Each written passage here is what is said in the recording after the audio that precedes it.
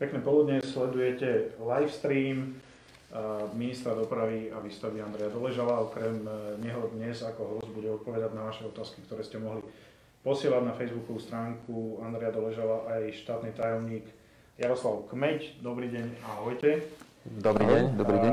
Pán štátny tajomník má v portfóliu okrem iných vecí železnice, letiskovú dopravu, cesty, telekomunikácie, pošty. Čiže toto bola aj oblasť, ktorú sme očakávali, teda na ktorú sme očakávali, že budú chodiť otázky. Tých otázok minulého týždňa prišlo pomerne veľa, postupne sa k ním dostaneme.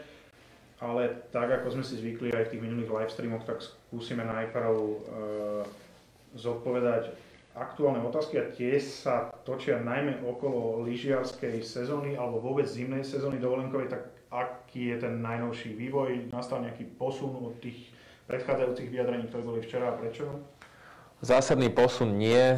Dnes ráno sme mali videokonferenciu s konzíliom odborníkov, kde sme prezentovali to, čo sme doteraz s hygienikmi, respektíve s Inštitútom zdravotníckych analýz dali dokopy.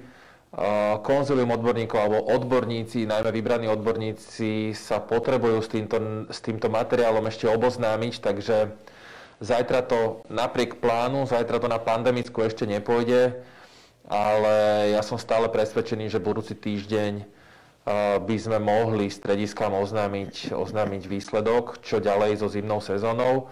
Na druhú stranu musím byť už trošku pesimistickejší. Máme signály z Európy, z Nemecka, z Francúzska, že to možno smeruje až tam, že že by mohla byť sezóna začatá oficiálne až niekedy 10. januára, ale to sú zatiaľ stále iba signály, takže nechcem špekulovať, ale tá situácia naozaj nie je dobrá. Otázok, ktoré v tomto smere chodia na ministerstvo dopravy a ktoré sa pýtajú aj teda veľmi často novinári, tak je veľmi veľa. Čiže vieme povedať zhruba aspoň nejaký termín, že kedy by sme mohli v tom mať jasno? Ja verím, že my v tom budeme mať jasno, čo sa týka krajiny budúci týždeň, ale uvidíme, ako sa k tomu postaví celá Európa. My nepôjdeme proti prúdu. Tá snaha je, aby sme si krajiny medzi sebou nekradli turistov a nezvyšovali umelo mobilitu. Takže budeme postupovať určite koordinovane. Ja nerad predbieham. Z našej strany je to stále len návrh, za akých podmienok by sa strediská mohli otvoriť. Je to celé postavené na testovaní, alebo teda najmä na testovaní v kombinácii s opatreniami. Ale naozaj nerad budem prezradzať detaily skôr, ako sa s tým neoboznámia a nestotožnia odborníci a následne pandemická komisia a krízový štáb. Národná železničná spoločnosť práve dnes spustila verejné obstarávanie na nový mýtny systém. V čom bude iný ako ten starý? Máme za to, že bude najmä efektívnejší, nákladovo efektívnejší, to znamená, bude mať v porovnaní s výnosmi, ktoré by mali byť o niečo vyššie, tak bude významne efektívnejší, to znamená na úrovni lepšieho európskeho priemeru, to znamená hlboko pod 20% výnosov by mali byť náklady, to znamená ideálne okolo 14, 15, 16%, uvidíme. Dobre, poďme na otázku, ktoré posielajú ľudia. Ja len chcem pripomenúť, že záznam z tohto dnešného live streamu bude tak ako vždy na YouTube. Budete si ho môcť vypočuť aj ako podcast na Spotify a ostatných platformách, na ktorých je možné si vypočuť podcasty. Tomáš Roxer, dobrý deň. Chcel by som sa opýtať, v akom štádiu je rekonštrukcia trate okolo Liptovského Mikuláša. Predpokladám, že má na mysli železničnú trať, tak to je asi otázka na teba, pán štátny. Viem, že sa tam spracovávali štúdie EIA, ktoré sa ukončili. Momentálne tie musia byť zapracované do dokumentácie pre stavebné povolenie. Ako náhle by sme dostali stavebné povolenie, tak môžeme vypustiť verejné obstarávanie alebo pripraviť, alebo začať verejné obstarávanie, lebo to je podmienkou, aby sme takéto verejné obstarávanie začali. Pripomínam, že už je vo výstavbe, respektíve v rekonštrukcii časť trate pred stanicou Svít, respektíve smerom do Popradu. Ten úsek je už v rekonštrukcii a nasledovať potom bude ešte Poprad smerom na Spisku Novú Ves. Všetky tieto trate sú súčasťou tzv. 5. koridoru.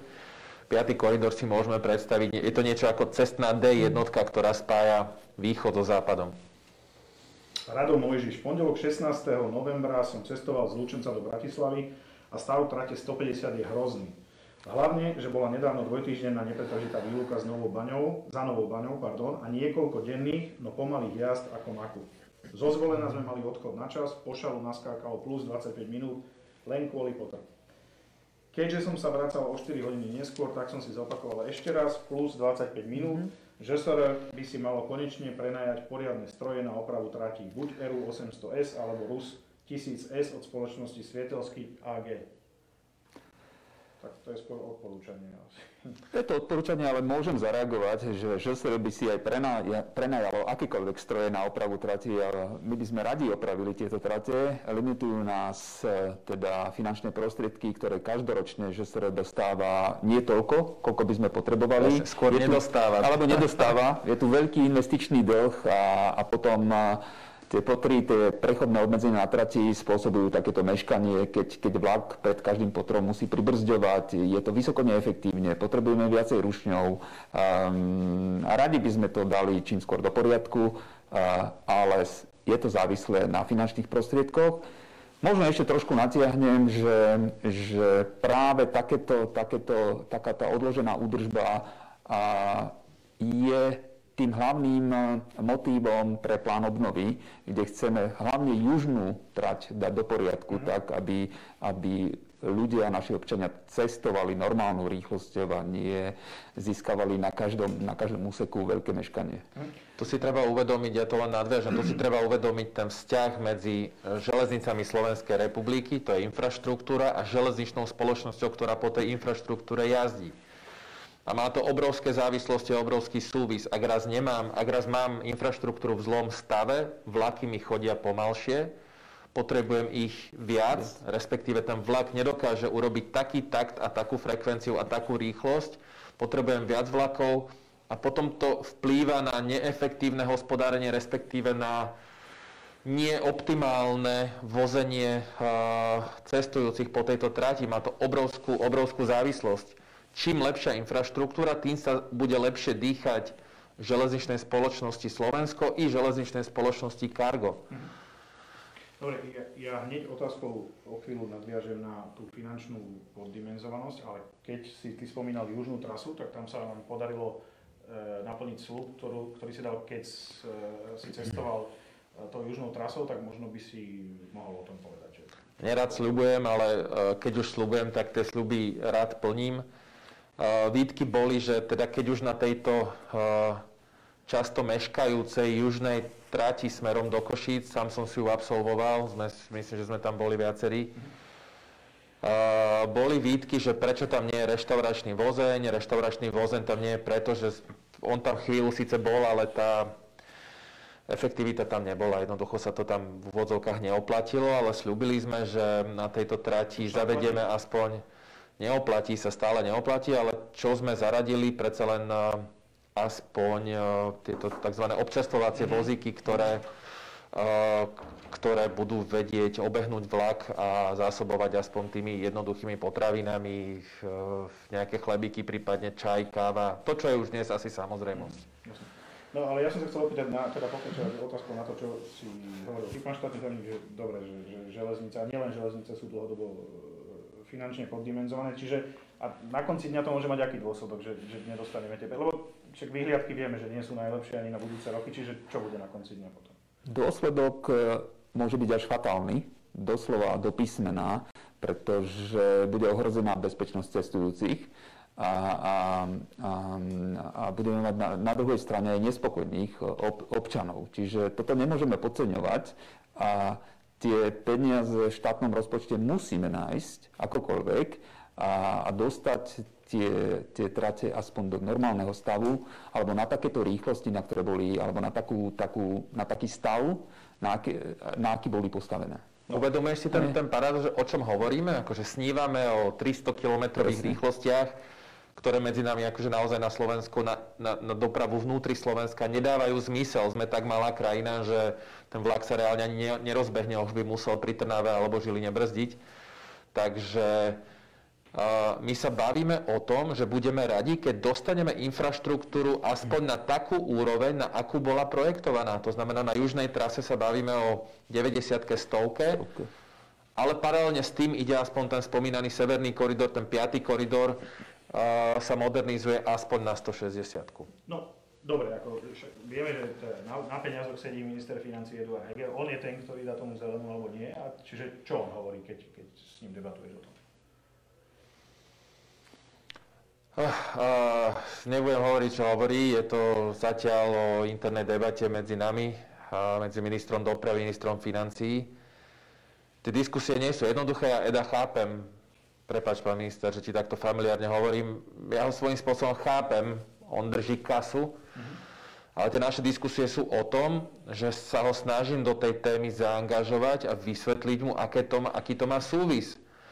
Ak nebudeme mať, jedine železnica nám môže pomôcť odľahčiť cesty, jedine železnica nám môže pomôcť významne znížiť úroveň emisí, jedine železnica nám môže pomôcť v mobilite pracovnej sily a zlepšiť kvalitu nášho života. Čiže snažím sa mu vysvetliť, že nemôžeme sa dlhodobo spoliehať iba na eurofondy. Jerry, pán štátny, sorry, som ti tak povedal, možno aj povieme potom neskôr divákov, ako ťa tu voláme interne. Nemôžeme sa spoliehať len na plán obnovy, aj keď na teraz to vyzerá pre nás na teraz veľmi dobre.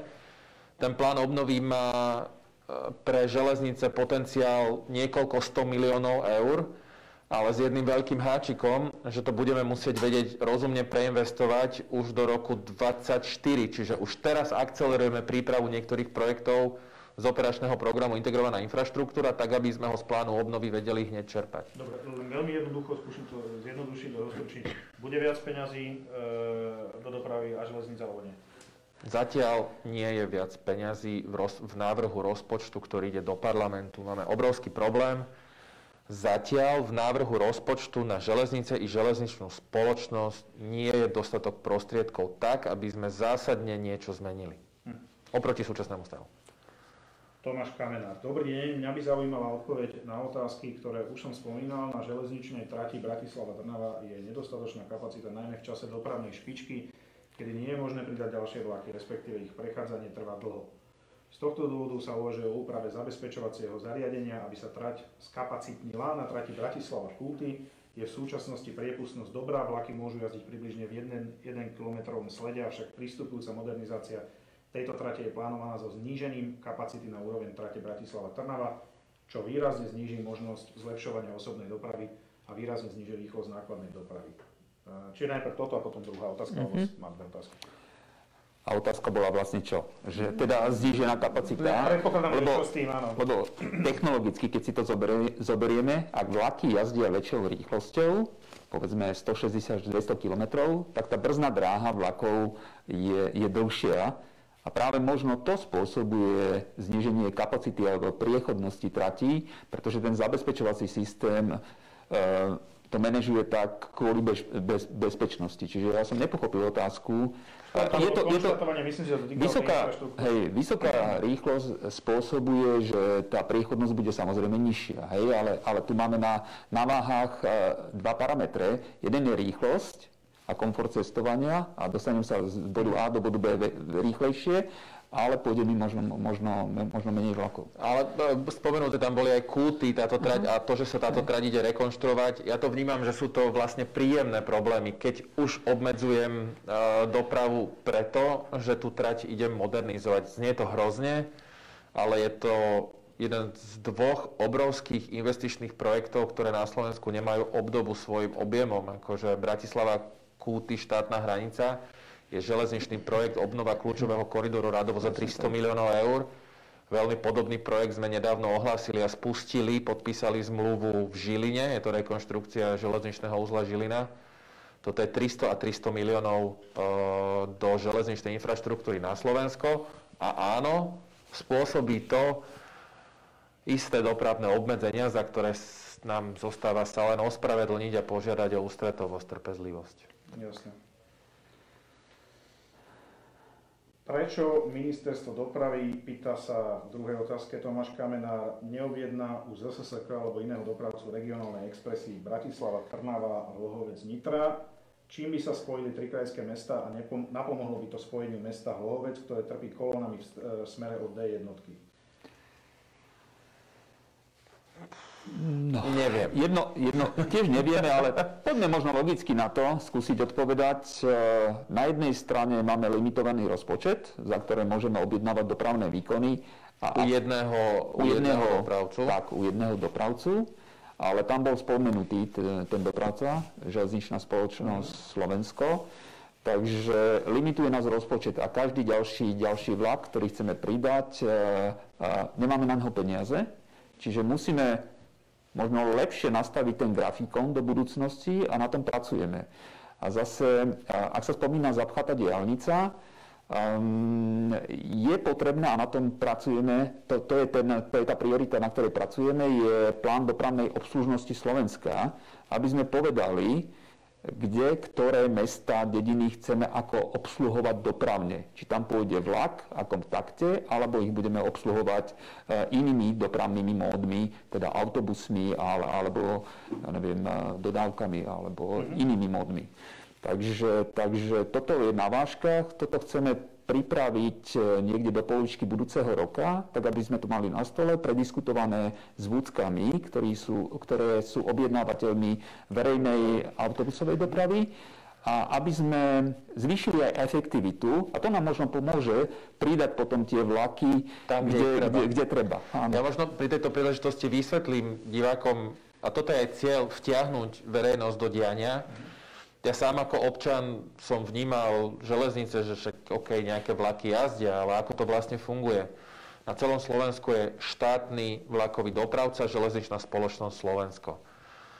Štát si u nej objednáva dopravné výkony na základe nejakých zmluv. Na začiatku roka sa podpíše zmluva a dopravca podľa toho vozí a fakturuje tzv. Ekonomické oprávnené náklady ministerstvu dopravy a lícuje to s tou objednávkou, ktorú ministerstvo dopravy dá. Na niektorých úsekoch snaha Európskej komisie je, aby ten národný dopravca nemal také dominantné postavenie, ale tak je to nejaká história, ktorá tu bola, mali sme tu železnice, tak aj ich tu stále máme.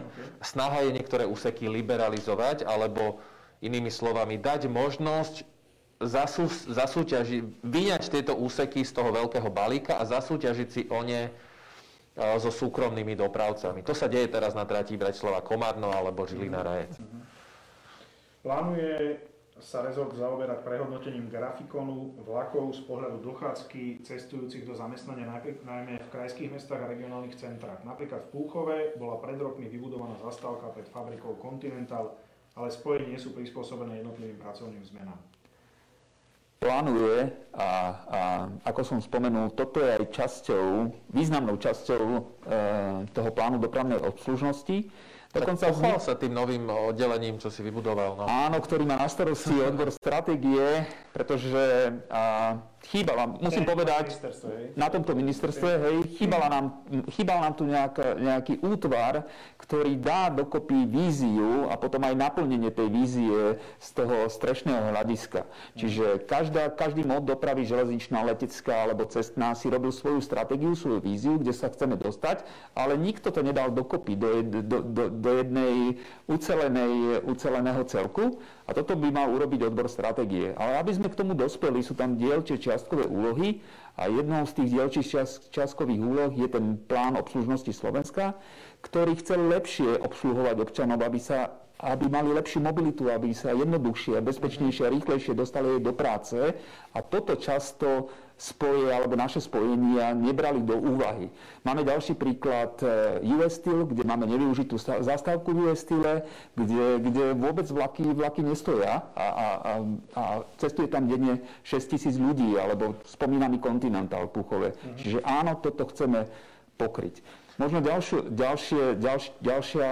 ďalšia vec je, aby sme toto urobili, musíme sa dohodnúť s vúckami alebo s tým objednávateľom autobusovej dopravy a na to sme vytvorili koordinačnú skupinu, kde sú zástupcovia vúciek, ale aj autodopravcov alebo autobusových dopravcov, ale aj zástupcovia ministerstva. A táto koordinačná skupina by mala ladiť potom jednotlivé módy dopravy pri obsluhe tohoto územia alebo vybraných území. A nakoniec tohto koordinačného orgánu by sa mala vytvoriť národná dopravná autorita, ktorá bude zodpovedať za to, že každý občan sa dostane tam, kde chce, akýkoľvek mód dopravy použije. Skrátke a jednoduchšie povedané, nesmie sa stať, že autobus odíde 3 minúty pred vlakom, ktorý na ňo naväzuje, a vice versa.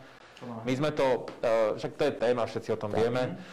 Horšie je, keď sme toto riešili s vúckami, mali sme snahu koordinovať už tieto grafikony, ale zistili sme, že vúcky sú v tak slabej pozícii objednávateľa verejnej autobusovej dopravy, že si nevedia vynútiť grafikon a nevedia si vynútiť, kedy tie sadky majú pre vúcky jazdiť.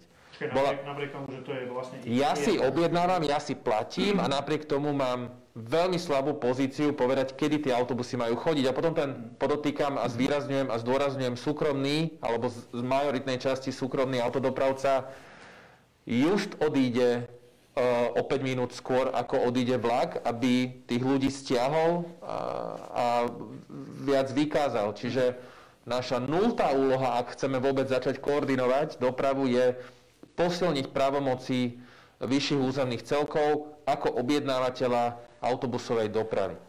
A to chceme robiť novelou zákona číslo 50. Cestného zákona, ale je tam vyhláška, vykonávací predpis 5/2020, ktorý posilní, aby sme sa nedostali do situácie ako minulý rok v Banskej Bystrici, kde vlastne ľudia boli rukojemníkmi súkromnej spoločnosti, ktorá zabezpečovala dopravu, autobusovú dopravu v kraji. Dobre, skúsme prosím trošku svižnejšie, lebo tých otázok je hrozne veľa, tak aby sme stihli ešte na pár z nich odpovedať. Uvažuje sa pri modernizácii železničnej, ale neodpovedám, železničnej stanice Žilina aj vybudovanie rampy na automobily?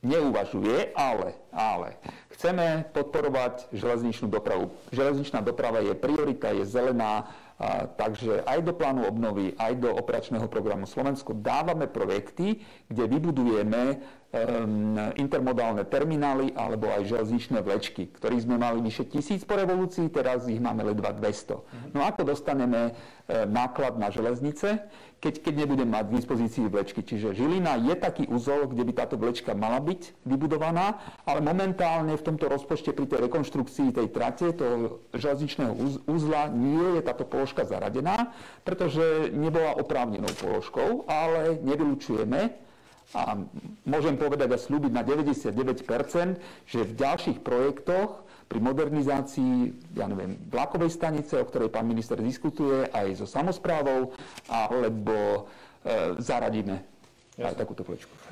V akom štádiu je príprava modernizácie trate medzi Popradom a Spiskou Novou Vsou? Kedy sa očakáva vyhlásenie verejného obstarávania? No to sme vlastne odpovedali hneď tej prvej otázke, že teda ako náhle sa aktualizuje tá dokumentácia pre stavebné povolenie, tak a získame stavebné povolenie, tak budeme môcť vyhlásiť verejné obstarávanie. Otázka na modernizáciu trate Prešov-Kisák, prípadne zdvojkoľanenie?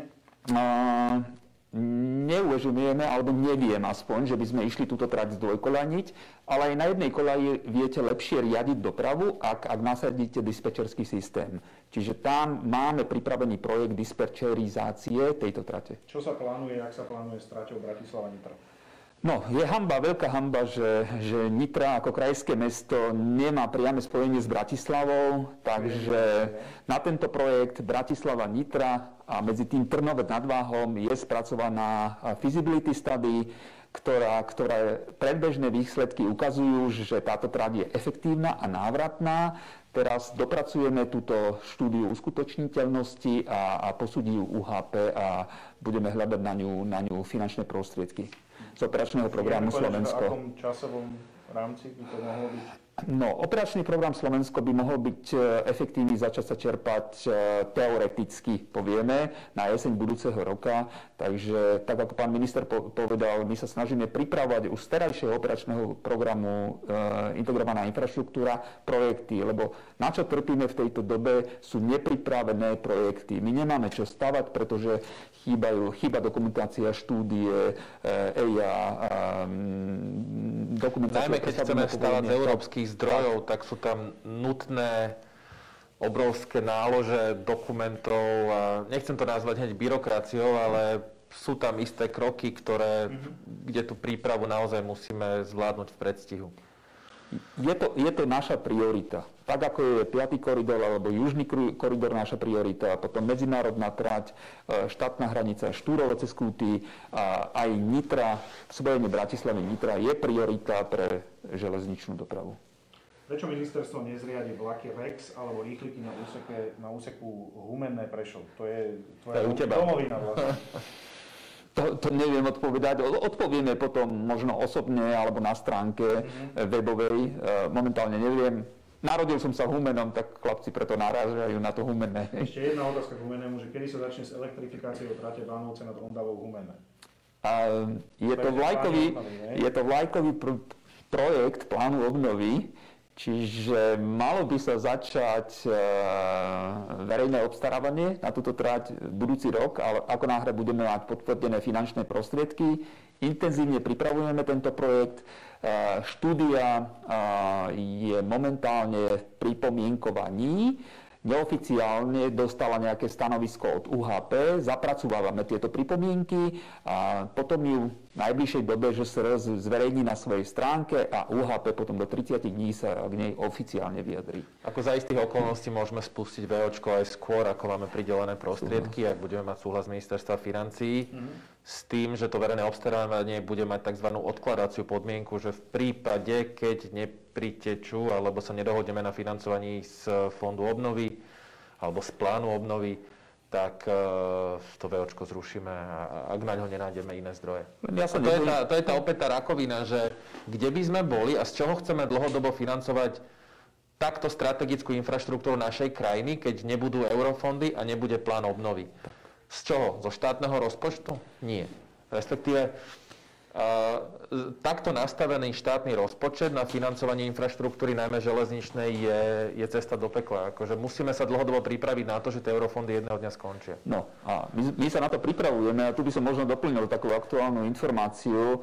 My sme sa pozerali v okolitých krajinách, ako zabezpečujú výstavby, či cestnej, alebo aj vodnej infraštruktúry, alebo aj železničnej infraštruktúry. Taký dobrý príklad je Česká republika a majú tam fond dopravnej infraštruktúry. A toto chceme implementovať na Slovensku, aby do toho fondu jasne, transparentne natekali finančné prostriedky, či z mýta, alebo podiel z dane z uhľovodíkových palív a mazív a ten fond vytvoril nejaký budget, rozpočet, pokuty, čo sa týka životné prostredie. Tak... A chceme implementovať, znamená, že to je v štádiu vízie, alebo už to má... Nie, konkrétne kontúry predstaví v decembri ten nový odbor stratégie, ktorý to dostal ako prioritnú úlohu, čiže najprv odprezentujeme ministrovi, ako by sme si to predstavovali, ako by to mohlo byť, samozrejme. Nevymýšľame koleso. Tak. Je to teplá voda, treba, čo vymysleli už dávno, treba prevzať a čo je dobré. Vieme, aké chyby urobili v Českej republike alebo aj v Rakúsku, čiže vieme sa ich vyvarovať, vieme to rýchlo implementovať. Samozrejme, potom už len závisí na politikoch, či budú prístupní a schvália takéto riešenie. Adriana Stašková, podporte cyklotrasy popri všetkých vodných tokoch, prosím. No, to je bezprávky, že podporíme? Podporujeme a chcem tu pochváliť práve aj Prešovský, aj Košický kraj, ktorý podporuje takéto cyklotrasy, či pri Domaši, alebo pri okolo Zemplínskej šíravy, alebo aj pri riekach a pripravujú tie projekty, pretože zelená doprava znamená nielen železničná doprava, ale aj cyklistická doprava a tá bude významným prvkom operačného programu Slovensko, čiže budeme mať dostatok prostriedkov na to, aby sme takéto cyklotrasy mohli podporiť. Nedávno sme sedeli v Kysuckom Novom Meste, kde sme sa s primátorom rozprávali o cyklotrase okolo fabriky pri Kysuckom Novom Meste smerom na Žilinu. Aj to je dopravná mobilita. No. Čudujem sa, že si to pamätáš. Tu chceme hovoriť o cyklodoprave, nie cykloturistike. My chceme, aby sa ľudia dopravovali aj do roboty alebo za nákupmi, len musíme vytvoriť infraštruktúru, čiže veľmi dobrá otázka. Otázka k cestnej doprave. Úsek D1 Liptovský Hrádok. Môžem sa opýtať, prečo sa nepokračuje v oprave? Alebo cieľom bolo zničiť cestný úsek D1 a nechať to tak, aby bolo kde merať rýchlosti a dávať pokuty? Na to odpoviem. Kedy nastane rekonštrukcia? Lebo už len oprava železničnej stanice v Bratislave oproti tomuto úseku trvá dlhšie. Ďakujem. Tiež by sme opravovali železničnú stanicu v Bratislave. Ten úsek sa mal opravovať, bola vysúťažený zhotoviteľ na opravu, ale pri oprave zistili, že ten stav je tak nevyhovujúci, že treba vlastne vytendrovať kompletnú modernizáciu tohoto mosta. Mám pocit, že súťaž je ukončená, na jar by sa malo začať, ako to počasie dovolí, tak by sa malo začať bohužiaľ s komplexnou rekonštrukciou. Tam to pôjde až na mostovku. Zostanú piliere, ale myslím, že to pôjde celé dolu. Myslím, tá mostová časť. Jasné. Martin Gavarný, pozdravujem, poprosím update ohľadom bratislavského letiska, investície, jeho prenájom, modernizácia a teda ďakujem. Skúsme zhutniť. Tak záleží nám na bratislavskom letisku. Táto doba covidová nepraje leteckej doprave a teda trpí aj letisko, veď ten pokles bol skoro 85% oproti minulému roku. Pre bratislavské letisko sme pripravení, budeme hľadať strategického partnera, nehovoríme ani investora, ale partnera, ktorý nám zabezpečí a presvedčí nás vo verejnom výberovom konaní o tom, že s bratislavským letiskom to myslí vážne a investuje prostriedky do rozlietania bratislavského letiska. Neznamená to, že mu dáme k dispozícii, alebo ideme to letisko privatizovať. Nie je to skrytá privatizácia. Nie je to skrytá privatizácia, je to klasický partnership. Poznám letiska vo svete, aj v blízkom okolí, ktoré takto fungujú. Nádejame sa veľmi, že to pomôže bratislavskému letisku, pretože ak sa pozriete na pravidlá, ktoré platia v Európskej únii, nemôže štát, aj keď vlastní dané letisko, investovať priamo žiadne prostriedky do letiska. Ale takýmto spôsobom sa to dá riešiť. Čiže vstup privátneho strategického investora, ktorý navrhne projekt rozvoja letiska, dostane koncesiu na 30 rokov, bude ho prevádzkovať, zaviaže sa do neho zainvestovať 100, 200, 300 miliónov. Čo je dôležité povedať, my tento súťažný dialóg alebo tento proces vstupu strategického investora budeme mať pod kontrolou. To znamená, vieme to ohýbať, aby sa z bratislavského letiska nestalo čisté cargo. Nechceme, máme pod kontrolou, aký typ a aký druh letiska z toho v prípade vstupu strategického investora bude. Toto je dôležité, že to máme pod kontrolou a v rukách. Sami by sme to nedokázali asi rozlietať, Za žiadnych okolností, ako to povedal pán štátny tajomník, jednoducho to by bola nedovolená štátna pomoc. My nevieme teraz naliať prostriedky do letiska ani na rekonštrukciu križovatiek letiskových dráh. Respektíve vieme, ale je to veľmi komplikované, musí prejsť letisko trhovým testom, neviem aké podmienky štátnej pomoci. Naozaj, štát nemôže len tak do svojho letiska naliať peniaze, lebo by to bola nedovolená štátna pomoc. Tu len doplní, že máme dokonca už záujemcov, alebo prejavený záujem, či z krajín západnej Európy, alebo Blízkeho východu, alebo Ďalekého východu. Čiže skutočne Bratislava je zaujímavá. Matúš Edo Novák, rád by som sa opýtal na váš názor a nejaké možné riešenia, stratégiu, plány, čokoľvek, prosím, len nič o tom, že o polovice decembra na južnej trase bude mobiliár s občerstvením. Na tento článok je tam odklik na denní gen, blog Filipa Hlubockého, ktorý opisuje južnú trasu do Košíc. Tak, ale myslím, že z veľkej... Ja som to nepochopil. Museli by sme si zrejme prečítať celý ten blog. Jedálny vozen tam nebude, bude tam od decembra, myslím, ten mobiliár, vozík, kde budeme ponúkať nápoje a horálky, čo ja viem.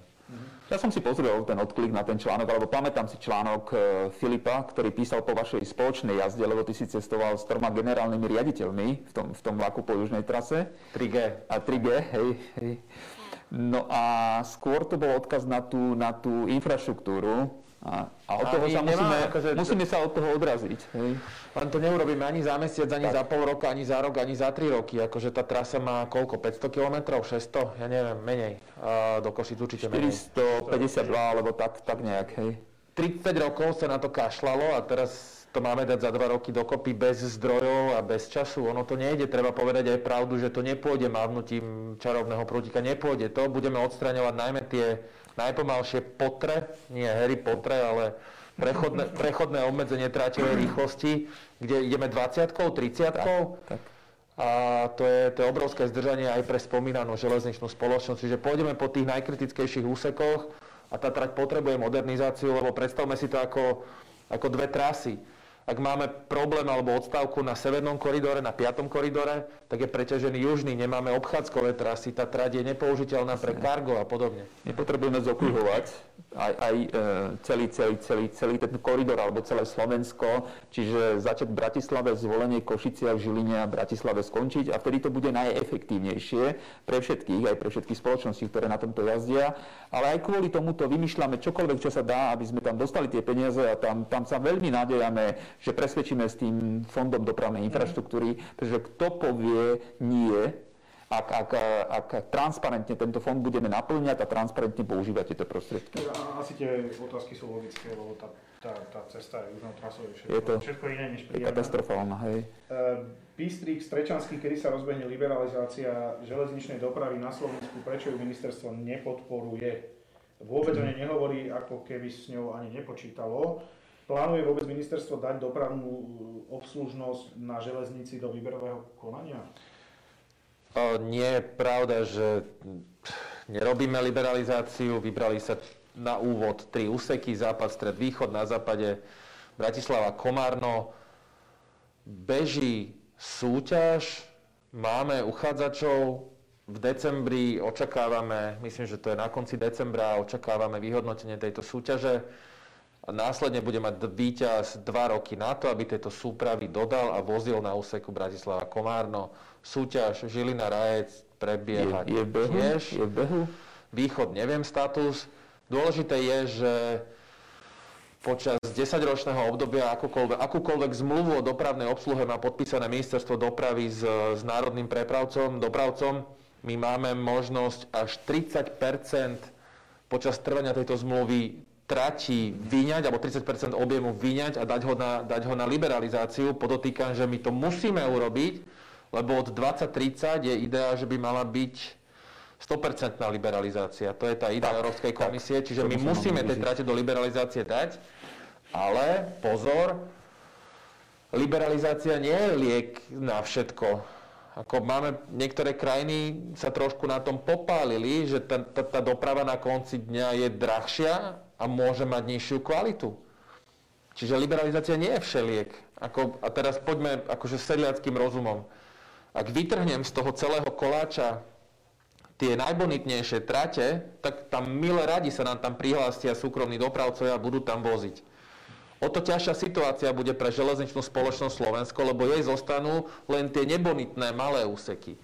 Ale poďme tým sedliackým rozumom. Ak vytrhnem kúsok trate z toho obrovského koláča, tak nikdy nebude prevádzka na tej trati efektívnejšia, ako keď ju okruhujem s inými traťami. To znamená, že tam je šetrenie z celku, optimalizácia z veľkého objemu na tej trati. Nie vždy vyjde, že ten súkromný dopravca tam bude voziť lacnejšie. Čiže cena nemôže byť kritériom, musí to byť multikriteriálne hodnotenie. My samozrejme v tej súťaži sme nastavili isté kvalitatívne parametre a kritériá, ktoré dopravca musí splniť. V Čechách sa stalo to, že išli iba po cene a vozia tam so 40-ročnými vozňami. Tá kvalita išla dolu, nemajú klímu a podobne. Ale majú liberalizovanú dopravu. Nestalo sa to len v Čechách, dokonca aj japonský veľvyslanecký bol na návšteve tuto u nás na ministerstve a predtým sa venoval doprave a práve mal na starosti liberalizáciu tratí. Nás upozorňoval, aby sa nám toto nestalo, že tá kvalita pôjde prudko dolu, že tí dopravcovia nebudú mať záujem o tie menej atraktívne trate. Čiže... No ale nie je to tak, že by sme nepodporovali. No práve, že podporujeme, ale chceme to robiť logicky, aby sa to oplatilo, aby aj tým súkromným dopravcom, aj nášmu, aby jazdili efektívne. Jasne. Potrebujeme vybrať zokruhované trate. Miloš Sekera, toto je trošku taká dlhšia otázka. Pozdravujem, pán minister. Pýtal som sa to už niekoľkokrát, nedostal som odpoveď, tak to skúsim inak. Čo hovoríte na to, že k rekonštrukcii železničného priecestia a križovatky v Rožkovanoch, asi to chce byť, je to Rožkovanoch, sa odborne vyjadrili všetky dotknuté inštitúcie za variant 2 s obratiskom. Avšak finálne rozhodnutie vyslovila pani starostka, úplne neodborná osoba, že čo sa týka železničnej a cestnej dopravy za variant 1 a dokonca aj napriek tomu, že obecné zastupiteľstvo hlasovalo za variant 2 s obratiskom, to je trošku taká regionálna, neviem, či máš o tom vedomosť, alebo ty... Tuto sa pán kolega veľmi osobne angažoval. Mňa pán minister poveril, aby som sa tomu venoval, lebo každý život, ktorý vyhasne buď na cestách alebo na železniciach, nedá sa vyvážiť žiadnou hodnotou. A tak sa stalo aj veľa dopravných nehôd a je to aj našou prioritou, aby sme odstraňovali takéto nebezpečné priecestia a nebezpečné križovatky a venovali sa im. Takže... O čo tam išlo? Išlo o to, že je veľmi frekventovaná cesta Prešov-Sabinov, na ktorej keď odbočujete doľava, tak musíte prejsť do dediny cez železničné priecestie, ktoré nebolo chránené závorami, čiže len značkou stop. Bola tam svetelná signalizácia. Ale ak slnko svieti, čo je väčšinou po obede, oproti, tak nevidíte, aká farba je na tej svetelnej signalizácii. Teda dosť často veľa nehôd sa tam stáva, že ak auta odbočujú, behnú priamo pod vlak. A takto sa stalo aj tomu pánovi Sekerákovi a fakt vyjadrujeme úprimnú útosť, že prišiel o manželku a deti prišli o mamu. Zahynulo tam niekoľko ľudí a práve toto chceme riešiť. My sme navrhli dve varianty. Jedna varianta je úprava závory a zviditeľnenie toho prechodu, keď prechádzajú od autobusu ešte, lebo sú tam aj iné ďalšie problémy na tej križovatke. Druhá bola, že vytvoríme nejaké otočisko autobusov za traťou, bližšie k dedine, čiže tým by sme odstránili všetky problémy ako keby šmahom ruky.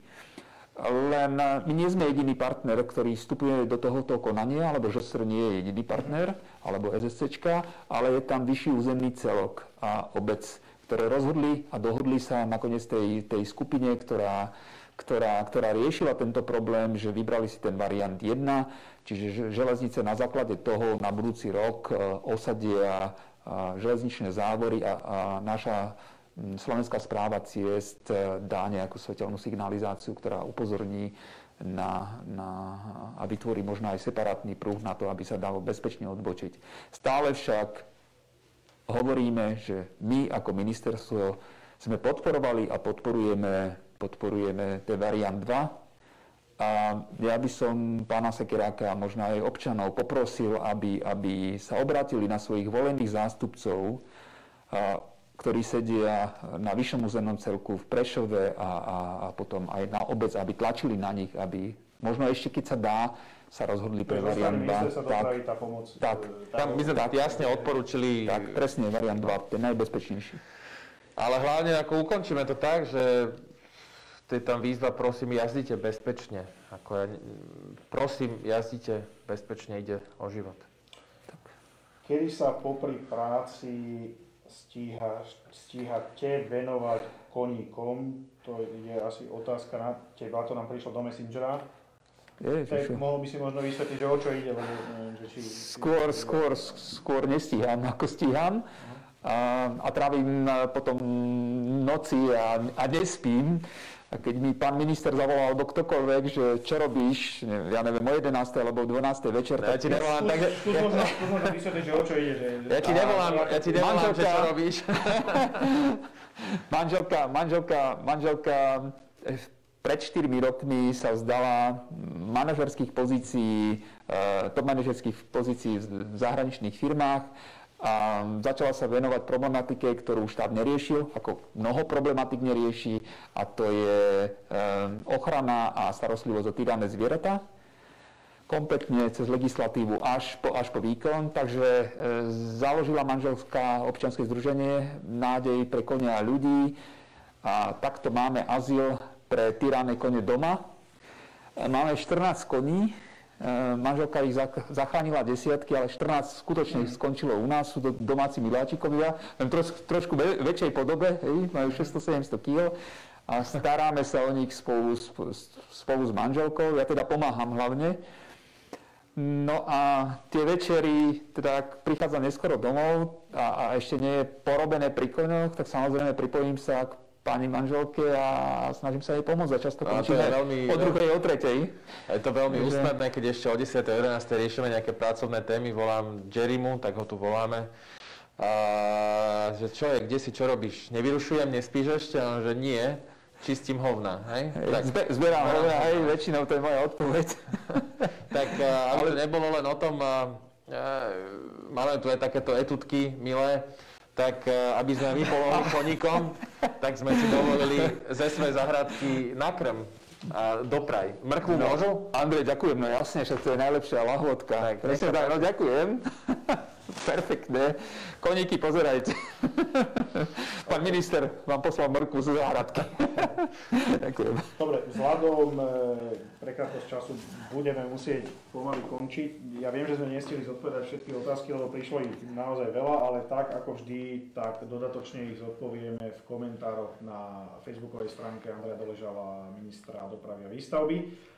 Ešte raz pripomínam, že záznam z dnešného livestreamu si môžete pozrieť na YouTube a takisto vypočuť si ho ako podcast na všetkých platformách, ktoré podcasty ponúkajú. Veľmi pekne ďakujeme a tešíme sa opäť budúci týždeň. Dovidenia. Dovidenia.